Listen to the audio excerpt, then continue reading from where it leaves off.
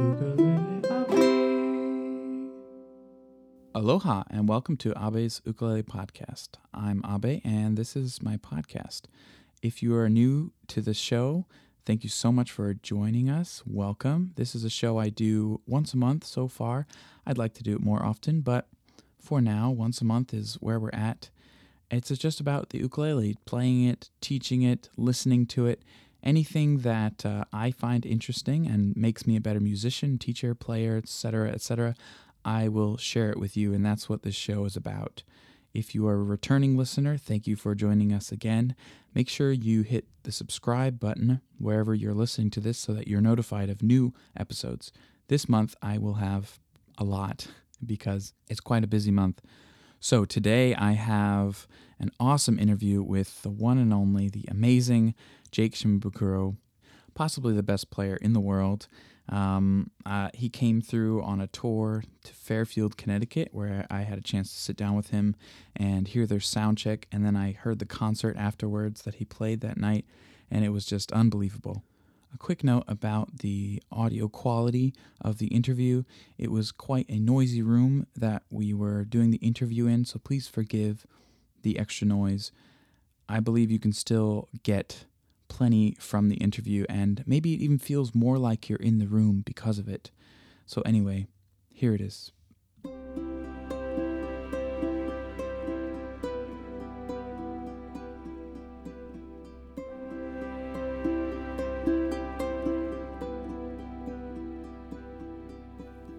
Jake Shimabukuro can still vividly remember the first time he held an ukulele at age 4.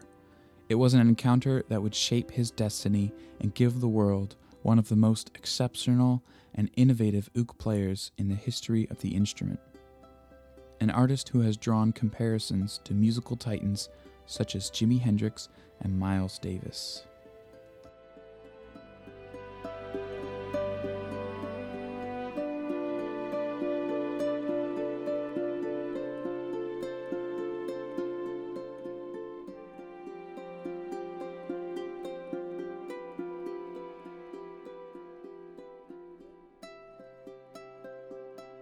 So I'm here in Fairfield Theater Company with the one and only, the legend himself, Jake Shimabukuro. Hey, thanks, Abe. Thank you very much for having me on the show. Thank you for doing this. I appreciate this. So I obviously wanted to talk to you about ukuleles and, everything related to ukuleles. But first, and I was dying to know this, I wanted to know what are your 2 favorite songs to play. So the first being your own song that you play, and then the second being a cover of someone else. Oh, man. There's so many songs that I love playing. It's hard to just pick 2. For me personally, I guess my own stuff, I don't know. I mean, they're all, a lot of times they're inspired by different things. Mm-hmm. And so I have a song that was inspired by a friend of mine, whose grandmother was very ill, and I remember when she was in the hospital, she would have hallucinations of these blue roses above her bed, and she would share this with us and tell us, like sometimes she sees the petals falling on top of her, and I remember sitting there thinking, wow, that's such a beautiful vision to have, because she was very sick and not doing very well, and then shortly after she had passed, I just kind of had that. I remember her just telling us about the blue roses, and it inspired a song. So I wrote a piece, and it's called Blue Roses Falling, but it basically just kind of tries to recreate, I guess, sonically, kind of what she was describing to us at the time. So, that's beautiful. So like for me, songs that that actually have some sort of story, or that comes from some kind of personal experience or something that I felt, that's a direct, I guess, something that I created out of an emotion or a feeling that I had, those are interesting for me to play because it takes me right back to that moment. As soon as I play that first chord, it just takes me back to that time when when we were all in the hospital visiting her. Mm. And I guess cover tunes, George Harrison's While My Guitar Gently Weeps will always be a very special one for me because that's what really started my touring career. There was a video clip that went viral on YouTube of me playing that song, and so for me it will always kind of have that special meaning because it's the song that kind of started all of this. And then also Mike has that connection to George Harrison because George Harrison loved the ukulele, and I think that, I don't know, sometimes I feel like a lot of his songs just work so well on the ukulele, and I often wondered if he got some of the ideas for some of his songs by just messing around on the ukulele, and then later just transcribed it for guitar or other instruments. But things like, of course, While My Guitar Gently Weeps or Something, or Here Comes the Sun, like those, the voicings and just the way the way the voicings move. I mean, it just sits so perfectly on the ukulele. Awesome. Yeah, those are great songs. For me, I heard your version of While My Guitar Gently Weeps, and for me, it's not.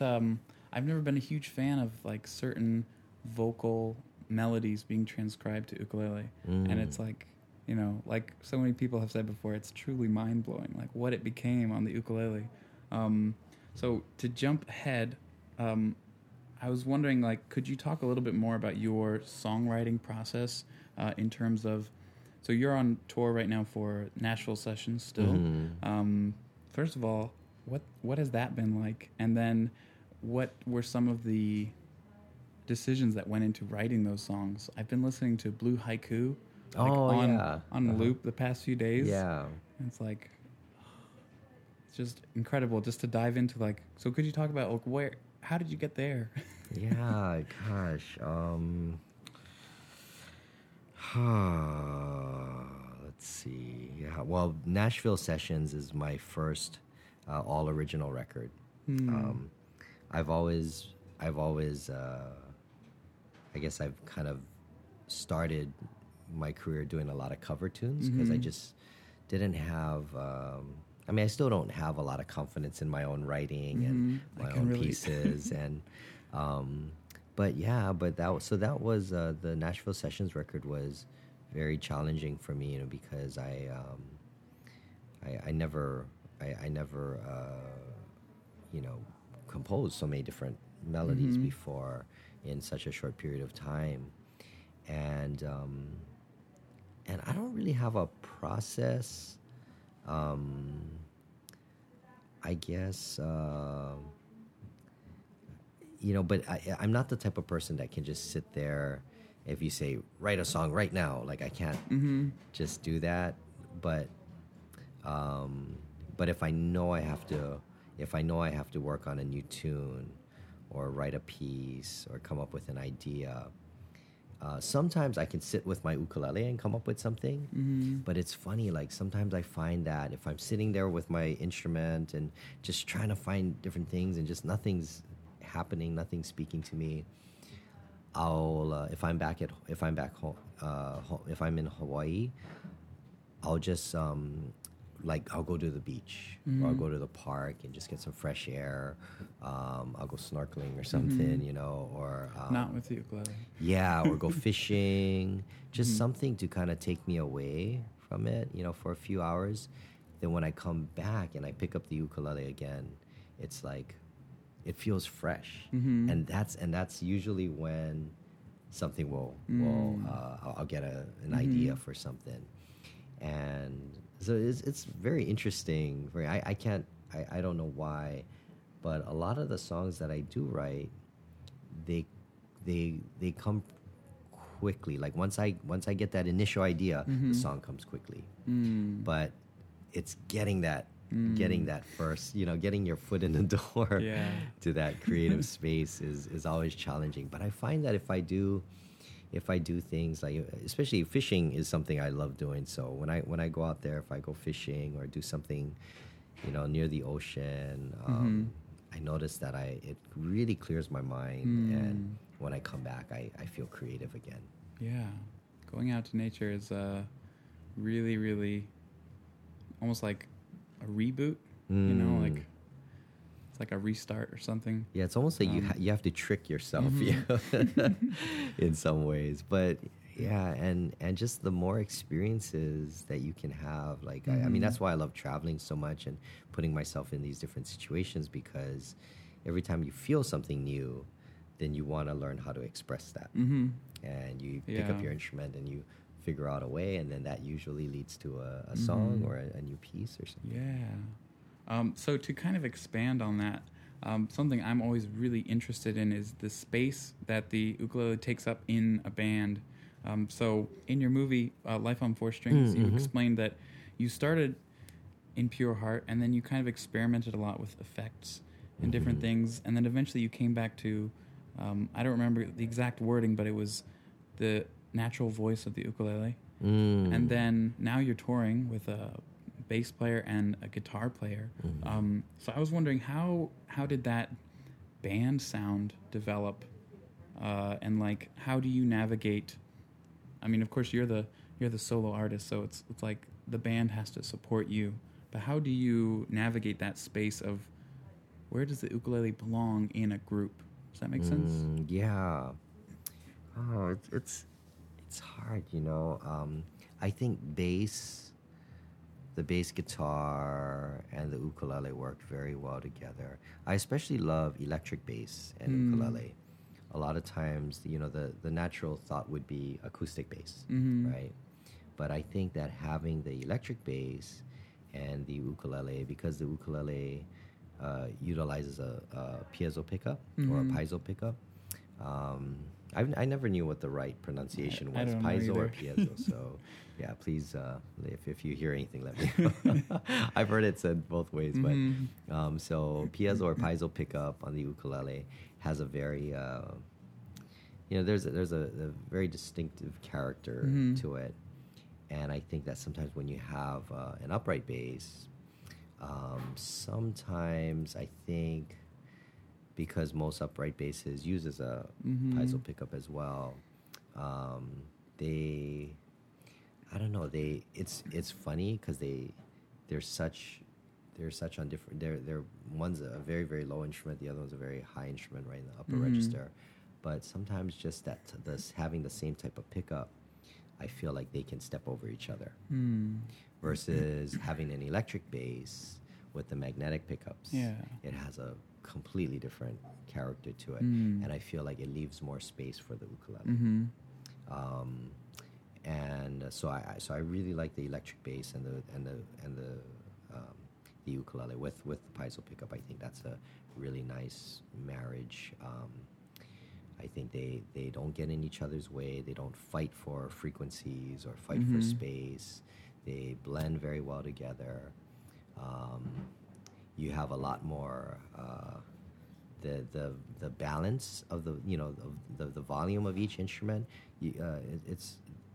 It's a lot more forgiving, because I mean, even if you were to crank the bass, you can still hear the uke, and if you were to crank the ukulele, you can still hear the bass. That's interesting. So I think it's a lot easier to mix, and it's a lot more forgiving on the ears. Now, adding the electric guitar, so that was the other thing. I didn't want to add acoustic guitar again because of that same problem, right? I didn't want it to occupy the same sonic character as ukulele. So Nolan Werner is our bass player. He plays a Fender P bass, and then Dave Preston, who's our electric guitarist. Again, I think something about the magnetic pickups, and we're so used to hearing electric bass and electric guitar together. They work so well sonically.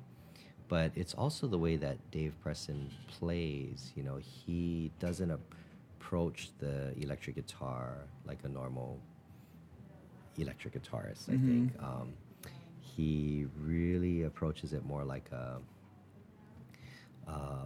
It's a lot more symphonic, where he'll do a lot of beautiful pads and ambient sounds, and the different textures that he creates, I think is just really amazing. I mean, sometimes he sounds like an organ, sometimes he sounds like keyboard, sometimes he sounds like a string section, sometimes he sounds like a horn section. I mean, it's crazy, and he creates these sounds in a very analog, organic way. So it's not just like a MIDI thing or like a digital effects thing, but he creates all of these sounds in a very kind of in a very organic way, and I think it just provides just a nice bed. The bass occupies the whole bottom end, the ukulele occupies the top, but the guitar is able to kind of just I don't know, be this bubble around the instrument, just kind of be the glue that keeps it all together. And it's a very interesting sound. So I've been very I'm very excited about the music that we've been creating and arranging, as a trio. I think this is very special, but more so than just the instruments. It's really the players and the way that they think about music, the way that they approach music, their influences, and just the chemistry. I think the chemistry is so important. When you're up on stage with a group of musicians, you all have to kind of be one person, and that's a beautiful thing. And I just feel so grateful to have met Nolan and Dave, and they've just been it's been very inspiring for me, and I learned so much from them, and I just love the sound that we've been creating together. That's awesome. So just to kind of, and maybe it's the same question, maybe you already answered it, but to kind of tag on to that, what throughout your whole life, how have your bandmates made you a better player? Whether they're playing your instrument or something completely different. Yeah, so Dave Preston is really a master at utilizing different effects in a very musical way. He kind of specializes in this ambient guitar sound, but he can still shred too. I mean, he's so versatile, and so I'm constantly learning from him, different techniques, different sounds. Really, I hear him do things on his guitar. I'm like, oh man, that's so cool, and kind of inspires me to create new ways, to play my instrument so that it can be more complementary to what he's doing. Nolan is just such a solid bass player. His groove and his time is so impeccable. So playing with him a lot, because I was playing solo for a long time, right? But playing with him, especially since we did a lot of, we played for about 3 years together just as a duo before we added Dave Preston, before we met Dave. So Nolan and I, playing with Nolan a lot, really helped me with just, finding a steady groove, just helped me with my time a lot more, because playing as a solo artist, you're always weaving in and out of tempo, and but the interesting thing is, playing together for so long and just really rehearsing a lot and spending time together, you're able to still do those pushes and those pulls, but together, in a way that is very musical, and I think very satisfying. Not everything needs to be so locked in. Okay, this is the tempo, and just because sometimes in the chorus you want to push it just a couple dB, and then you kind of want to slow down coming out of it, so you want to, almost approaching it like like more orchestral, where it's the melody kind of dictates the groove or the tempo versus, just having a very steady beat. So, on tour, do you have a lot of time to practice outside of rehearsal, or is it almost completely like your time spent on the ukulele when you're on tour? Is it a lot of work because you're preparing for something specific, like the performance tonight, for example, or do you find you still have time to just noodle around? Yeah, it's usually when we're on tour, we'll kind of noodle around. Like during the sound checks, we'll usually have an idea like, oh, yeah, let's try to work this one up. And, so for the next couple sound checks, we'll kind of mess with it and be like, oh, yeah, that sounds good. It feels good. And then we'll try it at the next show or something. Awesome. So it's constantly, the tunes are always evolving. I mean, every time we sound check a song, one of us will always say like, hey, last night when we played this, I was thinking, what if we went to this? Or what if we did, what if we added this or maybe changed this out? Or, so the songs are constantly evolving, and I think that keeps it interesting, for all three of us. Yeah. That's awesome. I think you can only really get there when you know the song really well.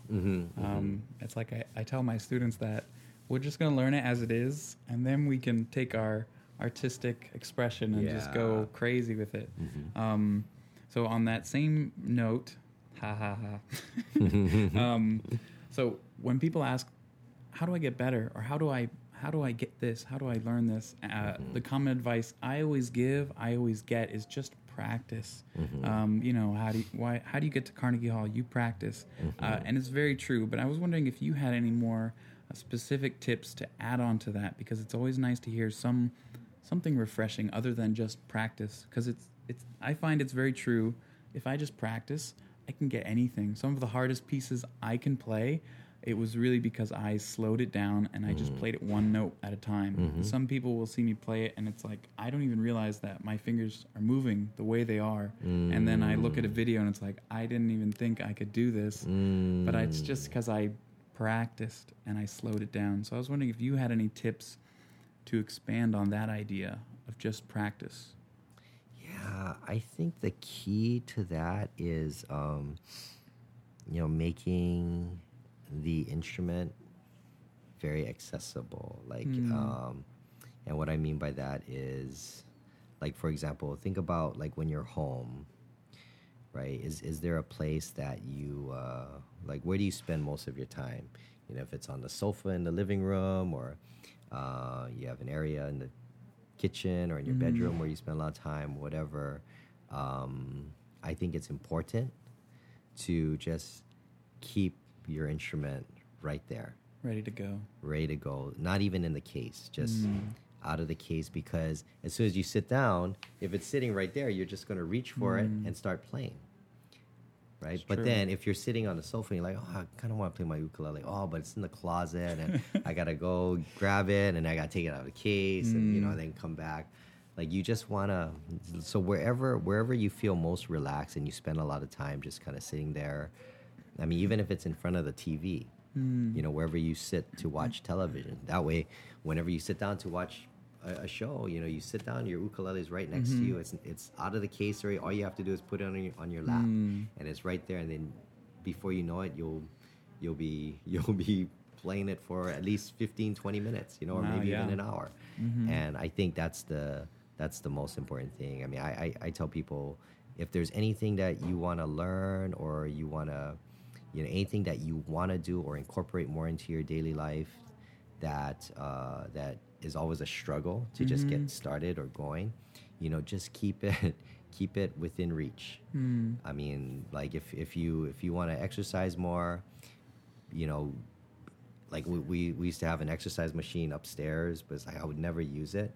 As soon as I brought it downstairs, into the living room, I'm on it every single day.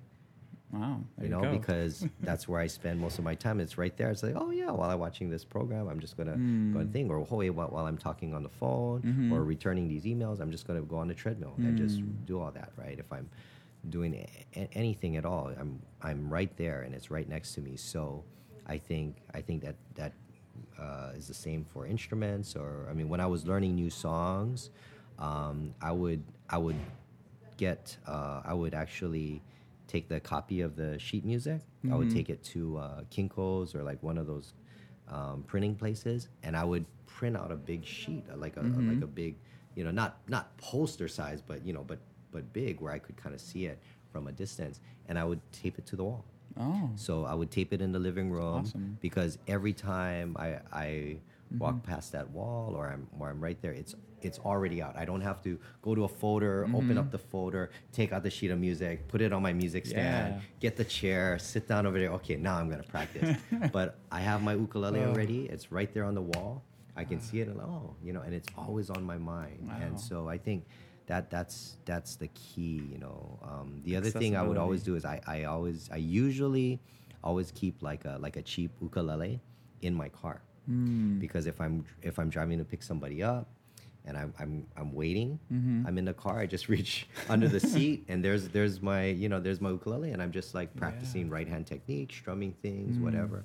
I already have a metronome downloaded on a metronome app on my iPhone, so so I'm just practicing. And I think the more, if you can set up these little stations like all over your house, and at the workplace, in your car, in the home, then you're gonna practice more.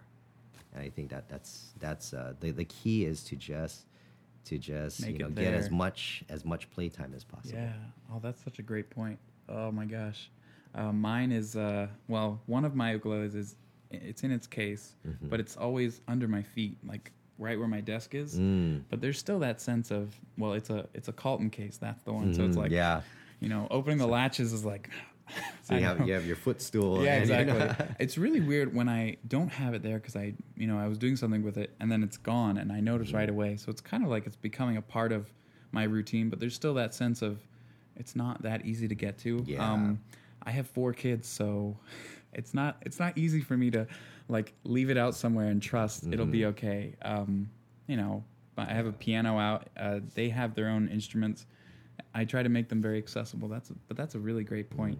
Just make it easy to get to. Yeah. In my living room at home, because I have 2 kids, they're 5 and 2, but I have like at least four.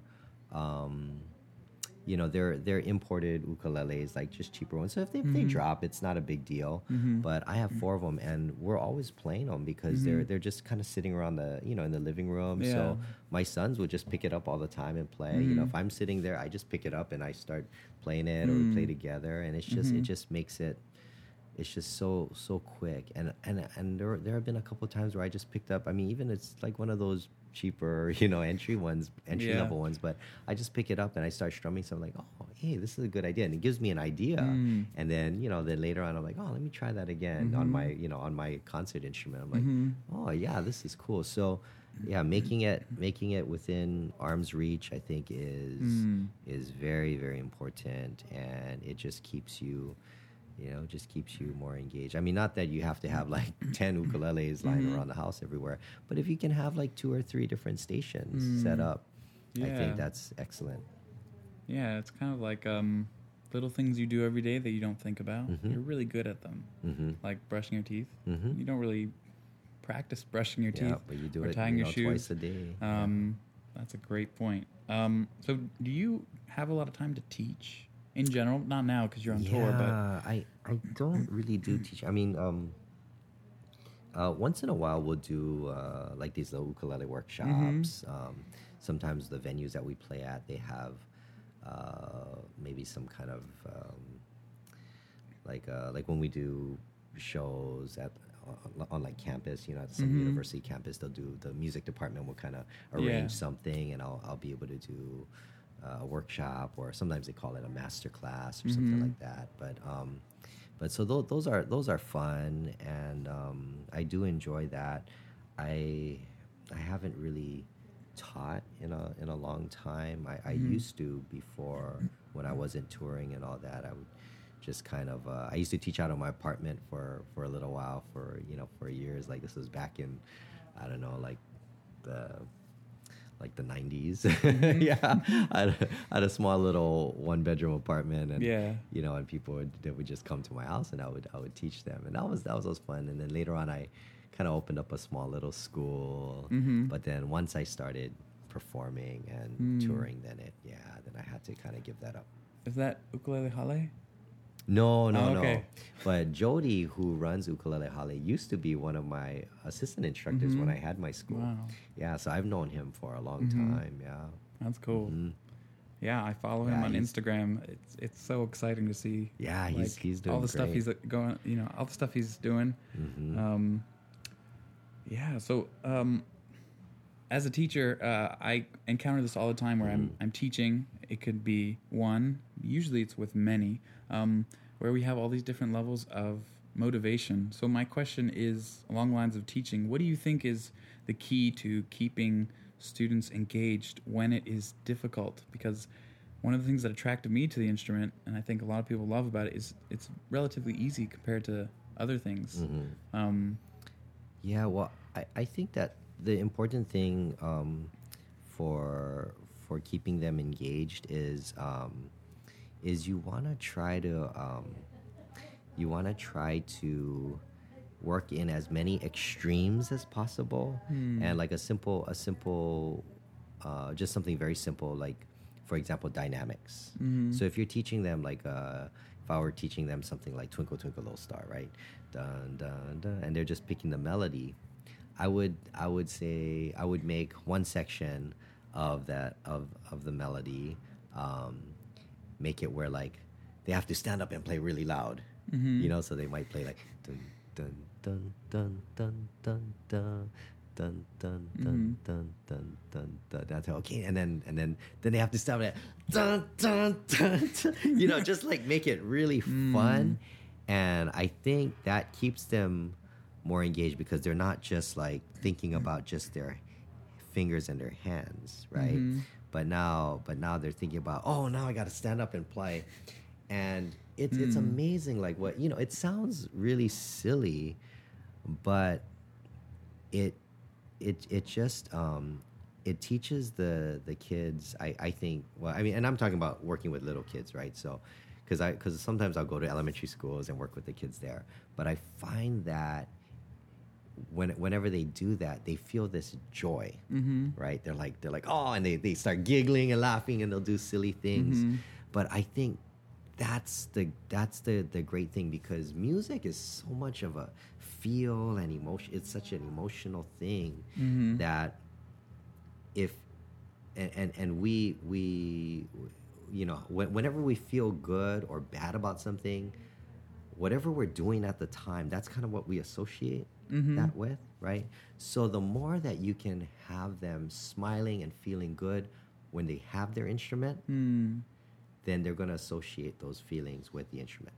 But if they're always like, if they always feel frustrated and they always feel like, oh, I can't do this, and they always feel down, or they feel bored, or they feel like, oh, I don't really want to do this, every time they're holding their instrument, the longer they feel those emotions when they're holding the instrument, that's what they're going to associate with it. And then, so then when they get older, they're going to, you know, they're going to shy away from it. Yeah. And I think that's what happens to, because I've heard, you know, you hear these stories all the time, like these great, you know, piano players or violinists, you know, cello players, they started playing when they were like 2 or 3 years old, and you know, and they'd get pretty good, you know, really good. I mean, maybe not concert or professional level, but they get really good. But then once they graduate high school and their parents aren't forcing them to practice or sending them to school, they quit playing. They just like, I'm so happy I don't have to touch that instrument again, because they associate those negative feelings, like always being forced to do it, or like, oh, you gotta practice, you know, don't come out of your room until you practice for 3 hours, and you know, and I think that's why some people just kind of they shy away from music, you know, because they've had such a different experience, right? Having it. I mean, it's like if every time I told you, oh, touch that pot, and every time you touch it, you get burned, right? But no, touch that pot. You got to keep touching the pot. Once someone tells you to stop doing it and you don't have to do it anymore, you're never going to touch it, right? Yeah, so it's like, and that's the thing, when the kids are holding an instrument or doing music, you want to make sure that, especially early on, they associate that instrument or music with something joyful. Hmm. So that way, like later on, they're always going to be like, Hmm. oh yeah, that was fun, I want to Mm-hmm. always do it. And it's not that, and you're not trying to get them to be professional musicians or anything, but Mm-hmm. but you just want them to associate music with something positive. Hmm. And I think that's why the more you can get them, you can incorporate dynamics or just have them do silly things in the beginning, they'll be motivated because they're like, this is fun. Mm-hmm. And they're not thinking so much just about, I'm trying to do all this technical stuff, but it's just like, yeah, it's cool, man. Yeah, So, that's a really good. As a teacher, I've heard that and I know that, and I even try to teach by that. But it's really easy for me to forget that because I can see it now. Just even thinking about classes I teach now, some of the fun is not always there, and there's that frustration that you're talking about. Of like, whenever I hold this, it's difficult. So that's really good to hear. It's like a great reminder. Not necessarily like a smack in the face, but it's kind of like, music should be fun. I know that, but sometimes it's not because of, and I'm the teacher, I'm in control theoretically. At least I would hope so. Finally, there's some other big things that are happening. I just realized today that you have been inducted into the Hall of Fame of Guitar Player magazine. What's that about?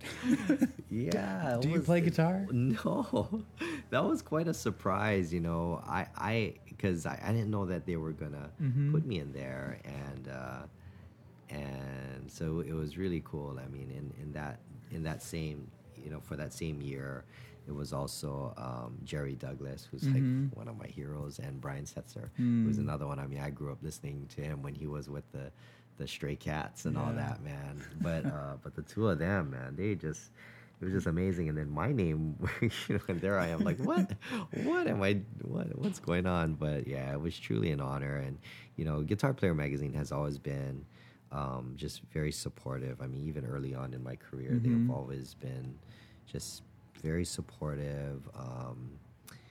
Always very encouraging. Every time I would release a new record or do some kind of tour, they would always kind of help me to promote it. We do some interviews together, and yeah, so I was just very, very honored. Yeah, that's awesome. I thought maybe it was like a joke at first, like Yeah, he plays ukulele and he's I in a know. guitar. That's awesome though. So another thing that's happening, going to gear, because all ukulele players love to talk about gear. And first of all, how many ukuleles do you have? Do you know? I have 7. Oh, okay. That's not too bad. I've heard of people with more. So Kamaka recently announced this awesome-looking ukulele that is your ukulele, basically. Yeah. Is this the first Jake Shimabukuro model? Yeah, of it's any my ukulele? first official, Jake Shimabukuro. I think it looks. Kamaka model. If you haven't seen it, you need Well, this to is see it, it. actually. This is the This is one. what I've been playing now. Oh, Yeah, so it wow. actually has my, So you're they testing it have out. My initials, and I mean not initials, my whole name. I don't know how they fit my entire name on the frets, Yeah, but that's yeah, great. So, but ProWorks did the design there, and and Casey Yeah, it's Kamaka, beautiful. who does all of their custom work, all of their custom instruments. He's their custom luthier. I mean, he's been making all my instruments. I mean, I swear, nobody makes instruments like him. I mean, and Kamaka, Kamaku ukuleles. For me, growing up in Hawaii, that was like the Holy Grail. the Excalibur of ukuleles, because they were the first. They were the ones who learned from the Portuguese immigrants who came over to Hawaii to build instruments, and they invented the modern day ukulele. So over 100 years, man, they've been making ukuleles Yeah. as a family business too. Yeah, which it's is incredible. really cool. So so it's called the Jake Blue. The Jake Blue series, and I'm just very honored because now they only have 2 signature models, and one is Ota-san. Oh, wow. The Ota-san signature, and Okay. Ota-san was one of my heroes Yeah. growing up. I mean, I grew up listening to his music, and in fact, the very first time I ordered a custom ukulele from Kamaka because I've been playing kamakas my whole life. But the first time I ordered a custom ukulele from Kamaka, it was a custom Otasan signature. Wow. And I never dreamed that someday I would have my own signature that's incredible. model with Kamaka. Congratulations. So it's true. It truly is the highest honor. I mean, for me as a ukulele player, I mean that is just one of the things I'm just I'm so grateful for. But yeah, they're just amazing, man. Their instruments. Yeah, they are. So. It's on my list. I don't have my own yet. Yeah, it's tough. What do I do? What's next? What kind of strings do you use? I use the Dario strings. Okay. Yeah, the Dario Pro Art strings. They're tenor set. I think I've always loved their strings. I've been using them for years, ever since I was working at a music store just out of high school. You know, I used to work at a music store in Hawaii called House of Music. So I had access, to all these different classical guitar strings and all that. And so back then I just always loved the Dario ones because they were very warm. They were very warm sounding. They were very consistent. I mean, so consistent, and I never had any problems with intonation or anything like that with their strings. So yeah, I've been and they're very they're just, I don't know, they just have a certain feel to them that I like. Very clean sounding. And I have a Fishman pickup under my saddle, so it's just a Fishman Matrix. I think they sound great, very natural sounding. And yeah, I put a little bit of reverb on there, just and for my like my other effects, like my distortion sounds and all that. Yeah, I just use a little amp sim and kind of like this it's kind of based on like the old Tube Screamers, with low overdrive thing, and so I got a Pog on there, like a little octave. That's my favorite thing. Yeah. So yeah, just like a looper. I have a freeze pedal, and so yeah, awesome. But they're fun, man. Pretty big pedal board, right? Yeah, it's a pretty big one. Yeah. Oh man. Well, Jake, it's been awesome talking about ukuleles. Thank you so much for doing this. Oh no, I appreciate it. It was a real pleasure. Yeah. Thank you.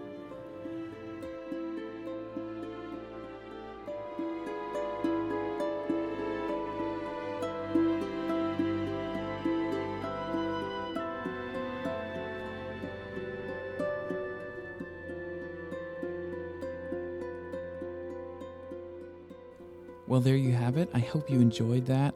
I hope you got a lot out of that. I know I did. I learned so much from him. Jake also played that song that we talked about, Blue Roses Falling. Even though it was still in the noisy room, he played it acoustically for me, and I'll be playing that at the end of the podcast to close out the show. But first, I just wanted to say thank you again for joining me. I'd really love to hear from you. What are you doing today as you listen to the podcast? What do you like about it? What do you hate about it? You can send me an email at podcast@ukuleleabe.com and just let me know how it's going for you. Reviews in Apple Podcasts help. Sharing the podcast with your friends helps. And if you really love the show and love what I do, you can give me about $2 a month or more through my Patreon. It is at patreon.com/ukuleleabe. And it's just a way to support what I'm doing. And, it takes a lot of work to edit and travel. So the coffee helps keep me awake. So please consider that. And I just appreciate you joining me on this journey. I will be announcing the winners of the string contest on the next episode. So if you want to win some awesome crystal-colored Koaloha soprano strings, just leave me a review on iTunes and send me an email at podcast@ukuleleabe.com. I got a review from Blaine63. He says, "You can't play ukulele all the time, right? Like when you're driving a car. The next best thing, if you're into ukuleles as a cultural phenomenon as well as the music, is listening to a podcast that touches upon all things ukulele. This podcast checks all of the boxes. Highly recommended, highly entertaining." Thank you so much, Blaine. It really means a lot to me to know that you are getting value out of this podcast, because it's really something that I just love and I want to give back to the community, and I just really enjoy helping other people experience this instrument in a more profound way.